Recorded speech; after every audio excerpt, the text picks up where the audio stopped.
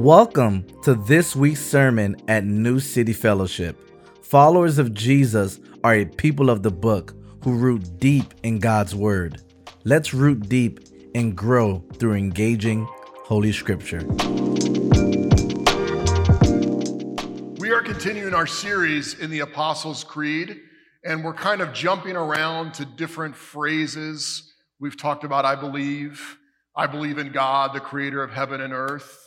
And today we're going to be talking about this specific phrase that comes from the Apostles' Creed, which is I believe in Jesus Christ, God's only Son, our Lord. I believe in Jesus Christ, God's only Son, our Lord. The Apostles' Creed is this ancient statement of faith that isn't meant to replace the Bible, but rather to reflect what the Bible teaches. And early Christians, maybe as early as like the 2nd century, said this creed as a way to summarize what the Bible taught about God the Father, God the Son, and God the Holy Spirit. And today we're going to focus on Jesus Christ. I believe in Jesus Christ, God's only Son, our Lord. And we're going to be jumping around in Scripture. We're going to start with Psalm 2, and then we're going to look at some of the Gospels and even in Romans. And I want you to kind of look as we read and see if you see any things that are repetitive as we explore the Scriptures. This is God's Word. Why do the nations rage and the peoples plot in vain? The kings of the earth take their stand, and the rulers conspire against the Lord and his anointed one. Let's tear off their chains and throw their ropes off of us. The one enthroned in heaven laughs. The Lord ridicules them. Then he speaks to them in his anger and terrifies them in his wrath. I have installed my king on Zion, my holy mountain. I will declare the Lord's decree. He said to me, so now the king is talking. He said, you are my son. Today I have become your father. Ask of me, and I will make the nations your inheritance and the ends of the earth your possession. You will break them with an iron scepter. You will shatter them like pottery. So now, kings of the earth, be wise. Receive instruction, you judges of the earth. Serve the Lord with reverential awe and rejoice with trembling. Pay homage to the Son, or he will be angry and you will perish in your rebellion. For his anger may ignite at any moment. All who take refuge in him are happy. Matthew 3. When Jesus was baptized, he went up immediately from the water.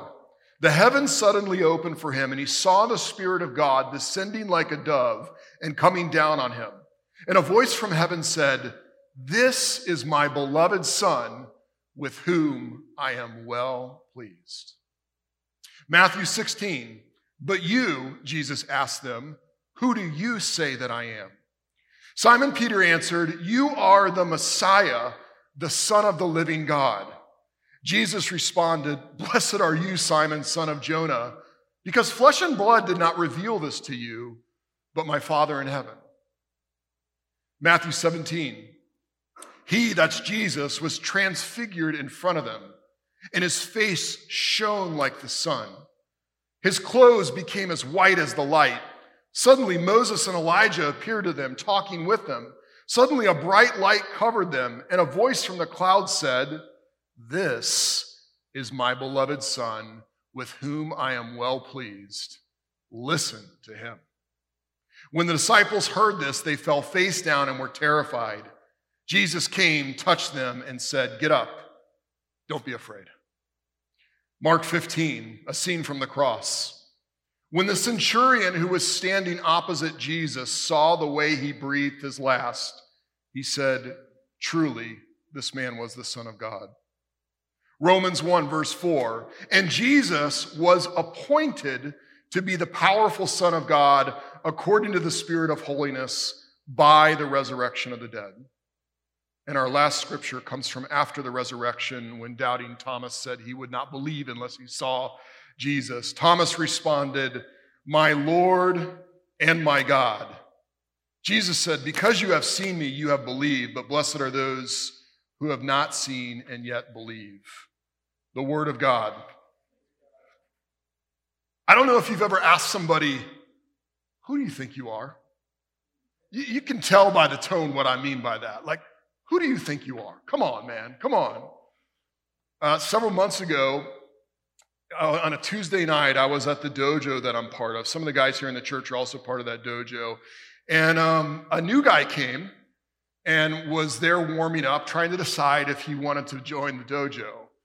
And this guy was younger than me. He was bigger than me. He was stronger than me, and he had more skill than I did.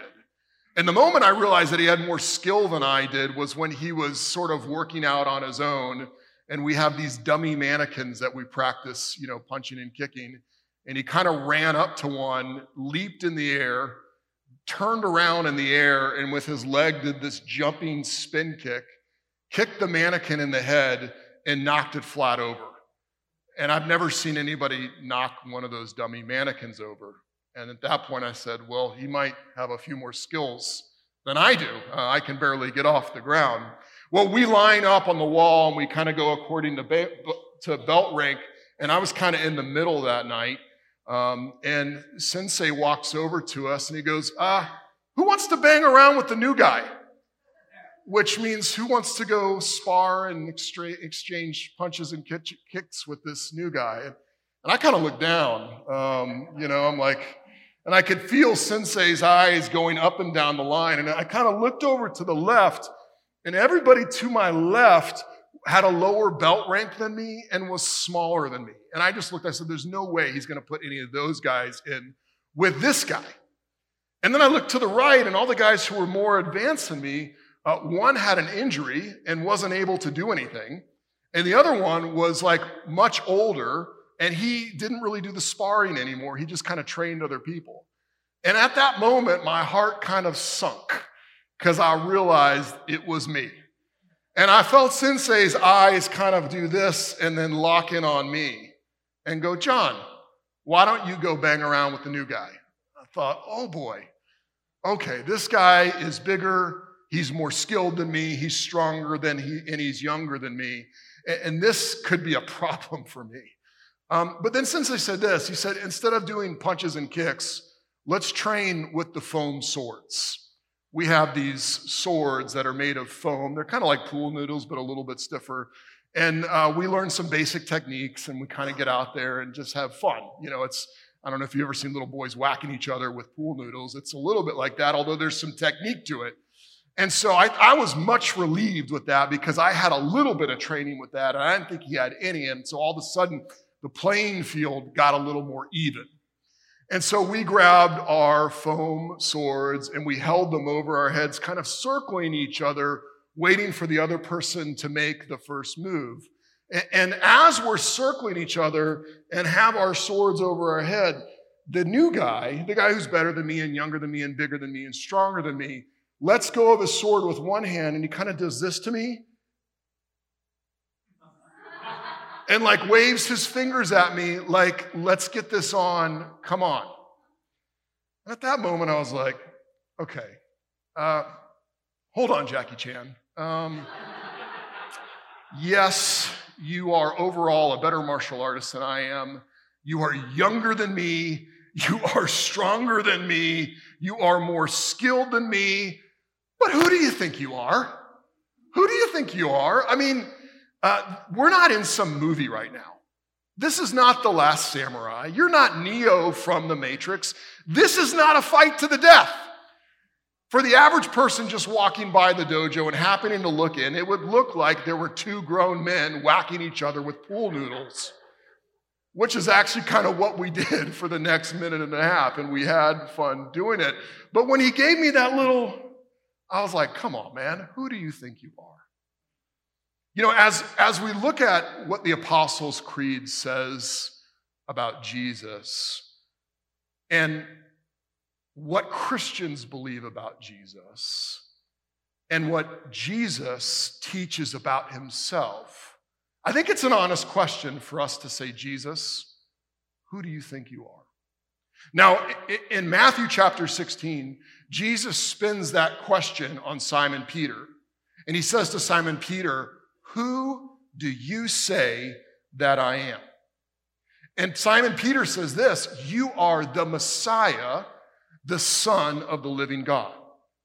And since that confession for the last 2,000 years, Christians have repeated that as to what they believe about Jesus. We believe that Jesus is the Messiah, the Son of the living God, which is what we say in the creed. And as we've even said that for the last 2,000 years, people have gone, really? Like you really think that's who Jesus is? You really think that he's the Messiah, that he's God's only son? I mean, okay. Many people believe that Jesus never claimed to be God, that he was simply an unbelievable human being. Like he had more skill than anybody, no doubt. Many people believe that he was an expert in ethics. Like when he taught about the way to love people, like no one could match that. Or that he was even a great example of love. And so many people say, Jesus was a great teacher, but Messiah, the Son of the living God, come on. But it's so interesting what Jesus says about himself. Even as we say, I believe in Jesus Christ, God's only Son, Jesus follows up Peter's confession by saying, what you say about me is right. You can put it on the next slide with the scripture, one more. Jesus responds, blessed are you, Simon of Jonah, because my flesh and blood did not reveal this to you, but my Father in heaven. So when he says to Simon, who do you say that I am? And Simon says, you are the Messiah, the Son of the living God. Jesus is like, bingo. You got it. And so one of the problems is we can't just say that Jesus is a great teacher. Because when we say, Jesus, who do you think you are? Jesus says, I'm the Messiah, the Son of the living God. So he can't even be just a great teacher. Jesus taught a lot of things that were hard. Jesus taught about a sexual ethic that most people think is unrealistic. So even if we start there, people go, I don't even agree with this teaching. Jesus taught things like you should sell your stuff and give the money to the poor. But the craziest thing that Jesus taught about himself was who he thought he was.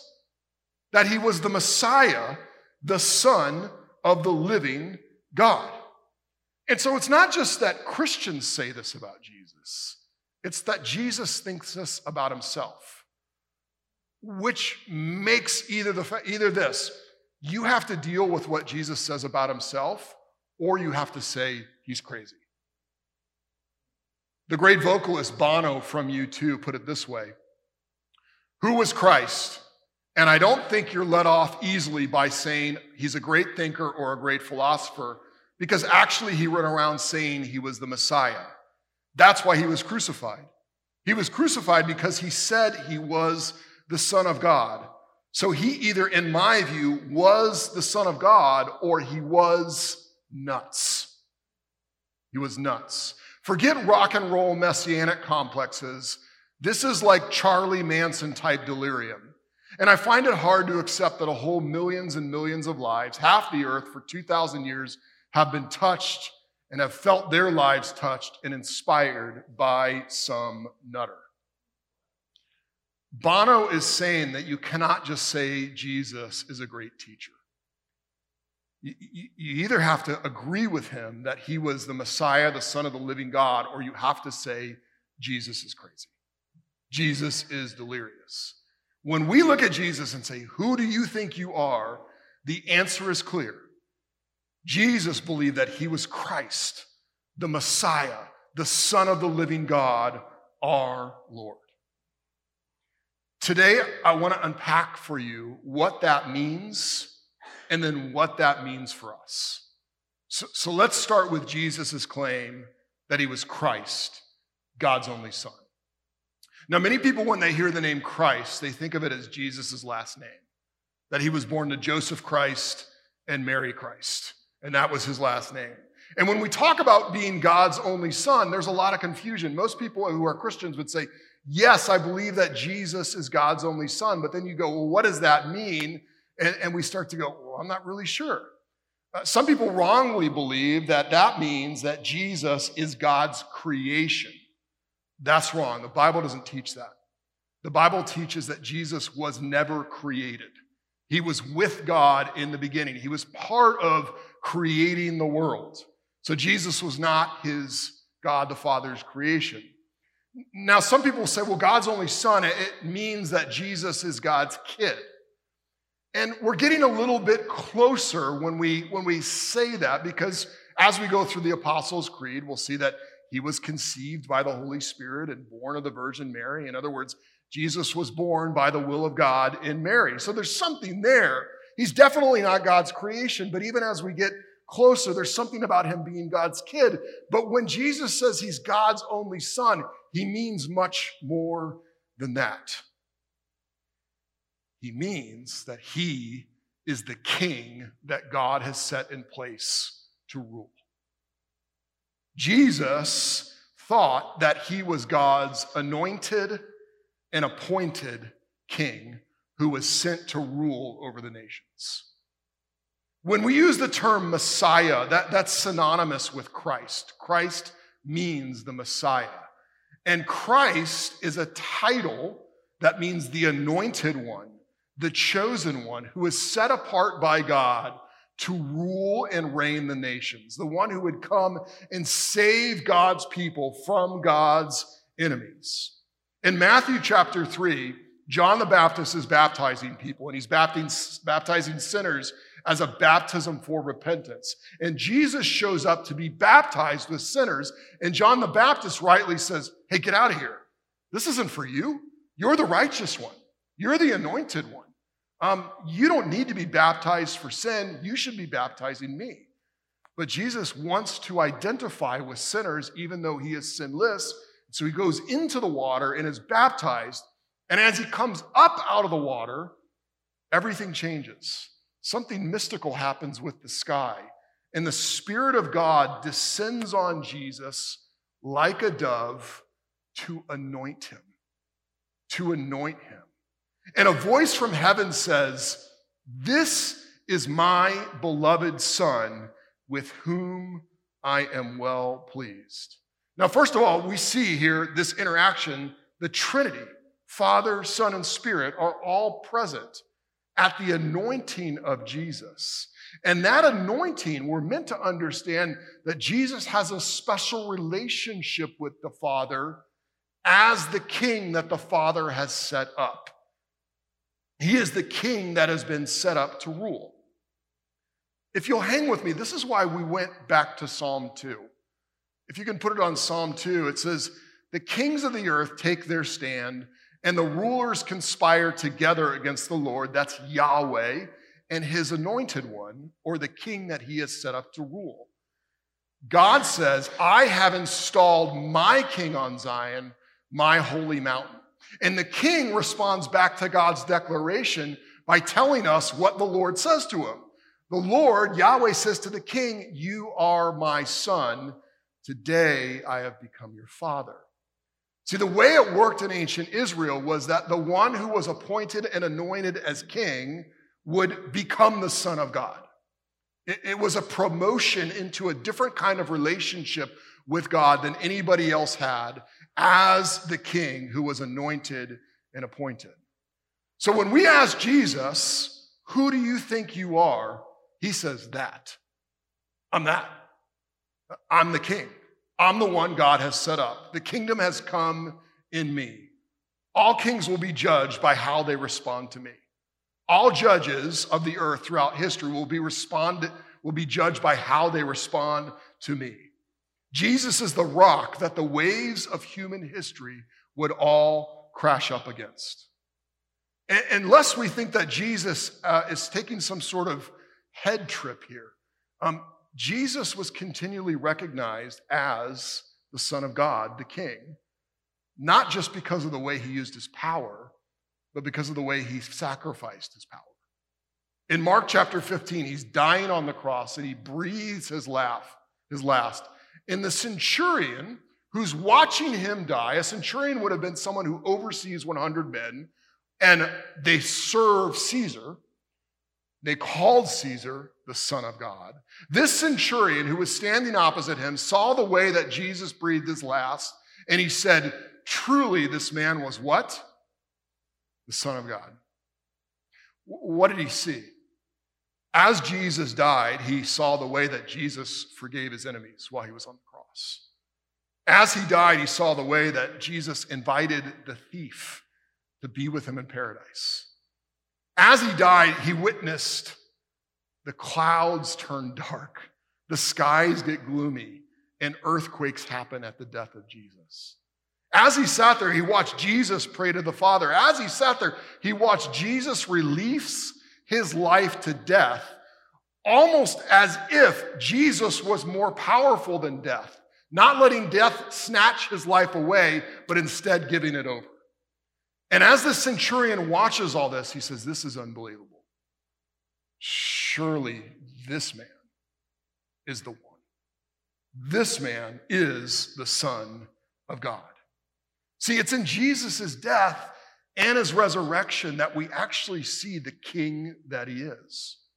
In Romans chapter 1, Paul says this, that it's through Jesus' resurrection that he's appointed to king. And Jesus was appointed to be the powerful Son of God. Not God's creation, not God's kid, but God's king, according to the Spirit of holiness by the resurrection of the dead. Prince Charles is about to get coronated as king. It either happened yesterday or it's happening soon. He's going to be the King of England. And there will be some sort of ceremony, and I'm sure he'll have some sort of proclamation as king. Jesus' ceremony for becoming king was when he kicked open the tomb and defeated sin and death and the devil. And his first proclamation as king is this: death is dead. Death is dead. Jesus is king over death. He is the chosen one. His power extends over all. He has been set up as God's king who has been appointed and anointed, the beloved Son of God. But it doesn't stop there. It's not just that he's God's chosen king as God's only son. It's not just that he's the Messiah. It's also that he is God himself. He's the second person of the Trinity, Father, Son, Holy Spirit. Jesus Christ, God's only Son, our Lord. In John chapter 20, we read this a couple weeks ago. Thomas says, look, I know you all say that Jesus is resurrected from the dead, but I can't believe it until I touch the holes that are in his hands and I see him face to face. And then Jesus shows up and Thomas sees him, and Thomas responds to Jesus, the resurrected Jesus, by saying to him, my Lord and my God. And Thomas is not saying like OMG right here. That's not his point. His point is that is Yahweh. That is the one true God who has always existed. That is the one God who reigns over the nations, the one with holes in his hands, the one who hung on the cross, the one who defeated death. This is God himself. And here is a perfect opportunity, if Jesus is not God, to say, whoa, whoa, whoa, Thomas.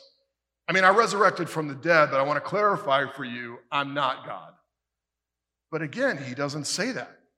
He pronounces blessing again, just like he did with Peter. Because you have seen me, you have believed, but blessed are those who have not seen and yet believe. Who do you think you are, Jesus? Jesus says, Lord and God. And so even as we think about who Jesus says that he is, the question then comes to us, who do we say that he is? It's clear who Jesus Christ believes he was. He was the Messiah, God's only Son, the Lord, God himself. But who do you say he is? Who do you say he is? Well, first of all, you are called to believe that Jesus is Lord and God. Maybe you're here today or you're listening online and you're not yet a Christian and you've been kind of told that Jesus never said he was God. That's just something that his followers made up. Friends, Jesus' followers claim that he was God because Jesus himself made the bold claim that he was God. you can't just categorize him as a good teacher because either he was God or he is crazy. C.S. Lewis famously said, "You must make your choice. Either this man was and is the Son of God, or else a madman or something worse.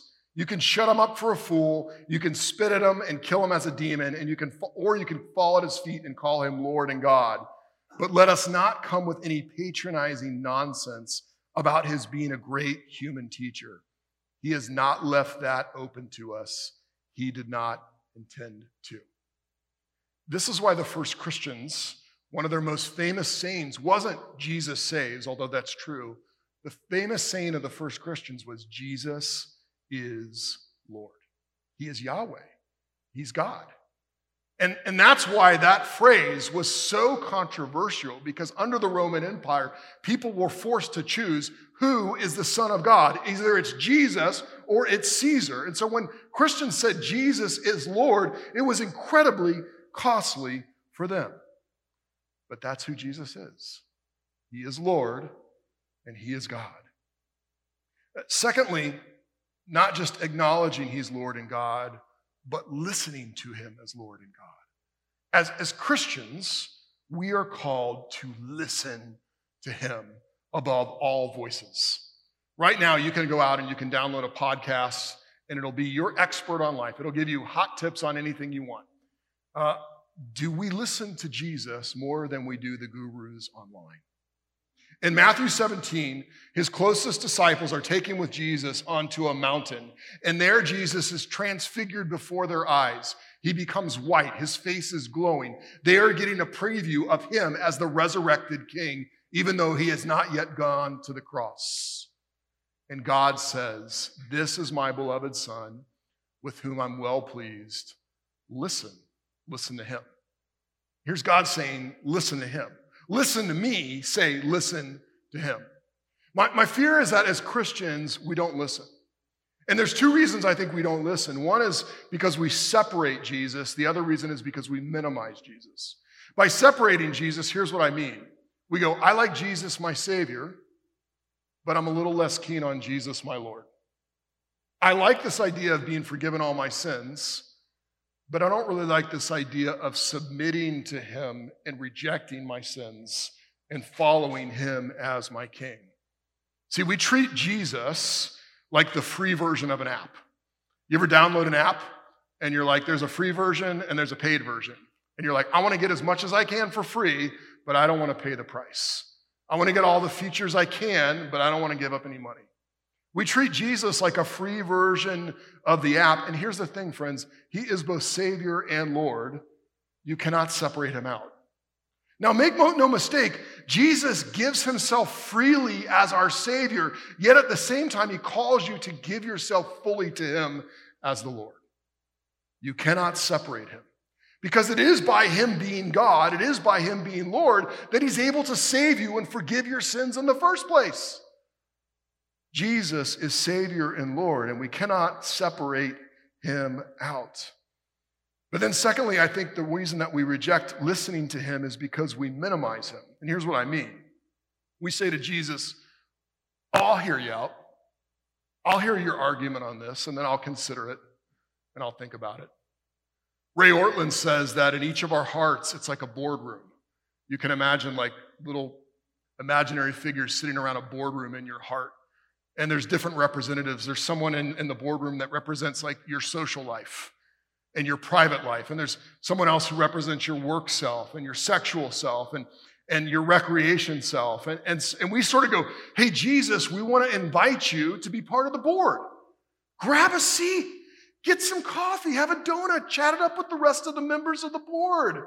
But hey, Jesus, let me just tell you how this works. We've been around here a long time. And so you can give your opinion, but if you could wait for a little bit before you interject anything, these guys around the board, they know what they're doing. So don't speak too soon or too freely. But here's the thing. If Jesus is Lord, you got to fire the board. You got to fire the board. I don't mean don't use logic. I do mean you surrender yourself to him. He's the king. He's the Lord. He's the one who has the right to run your life. And so when we come to Jesus, it is not just adding Jesus to the board. Rather, what is just as important is what you subtract, what you take out, the idols that you topple over as you invite him into your life. He is the one who all the nations have been given to as his inheritance. He can surely has the wisdom to run your life. And let me just say this. If you think that you will do a better job running your life when he's the one who's in charge of the nations, it's not him that's delusional, it's you. This is my beloved Son, in whom I'm well pleased. Listen to him. But here's the thing. If we can get that through our thick skulls, that we're not Lord, Jesus is Lord, that we're not God, Jesus is God, that our job, our number one calling in life is to listen to him, we will find that when we bow before him, we are safe. He's in control.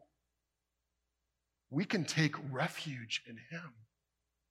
We can find great joy and happiness in letting him be the God that he is. That's why Psalm 2 ends with this strong dichotomy. It's two paths in the road. Pay homage or worship the Son, worship the King that God has installed, or he will be angry and what? You will perish in your rebellion. For his anger may ignite at any moment. But here is the other path. All who take refuge in him are happy. Some who take refuge in him experience joy at some point. No.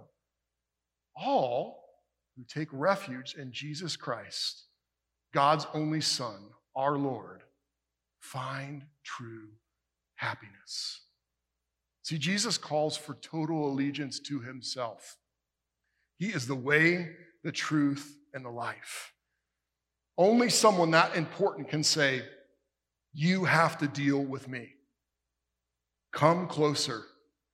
When you bow down, you will find safety and love in me. All who take refuge in me are happy. And as if we didn't need another example, what's so amazing is what happens at the Transfiguration. After the disciples hear this booming voice from heaven that says, "This is my beloved Son in whom I'm well pleased. Listen to him." They cower and fall to the ground. They realize who Jesus is, that he is the Lord and he is God, and they are terrified. And rightly, they bow down before him. And then Jesus comes up and he touches him. The God of the universe, the Lord, he touches him. He says, "Hey, get up. Don't be afraid. I'm here. You're in me.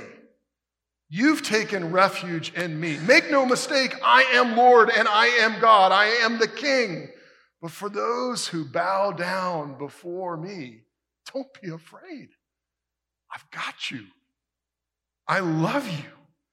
I'm the Lord who loves. I'm the one who wears the crown but then goes to the cross. I'm the one who can crush my enemies but was crushed by your enemies for you on the cross. I am anointed and I am appointed, but I have atoned for your sins.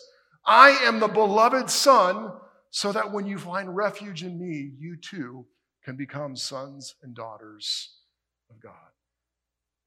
Friends, Jesus Christ is God's only Son. He is our Lord. He is our God. And all who take refuge in him are happy. Do you believe that today? What about your life would change? Would you relinquish control? Would you confess that you've been trying to be king or queen? Maybe even in your relationship with God, as you bow down, you would hear his words and say, I no longer have to fear because I love him. Let me encourage you to let these words ring in your heart and mind this week. I believe in Jesus Christ, God's only Son, our Lord. Let's pray. Thank you for tuning in. Please take a minute to rate our sermon podcast. Leaving a review helps other people find us and experience the power of God's Word.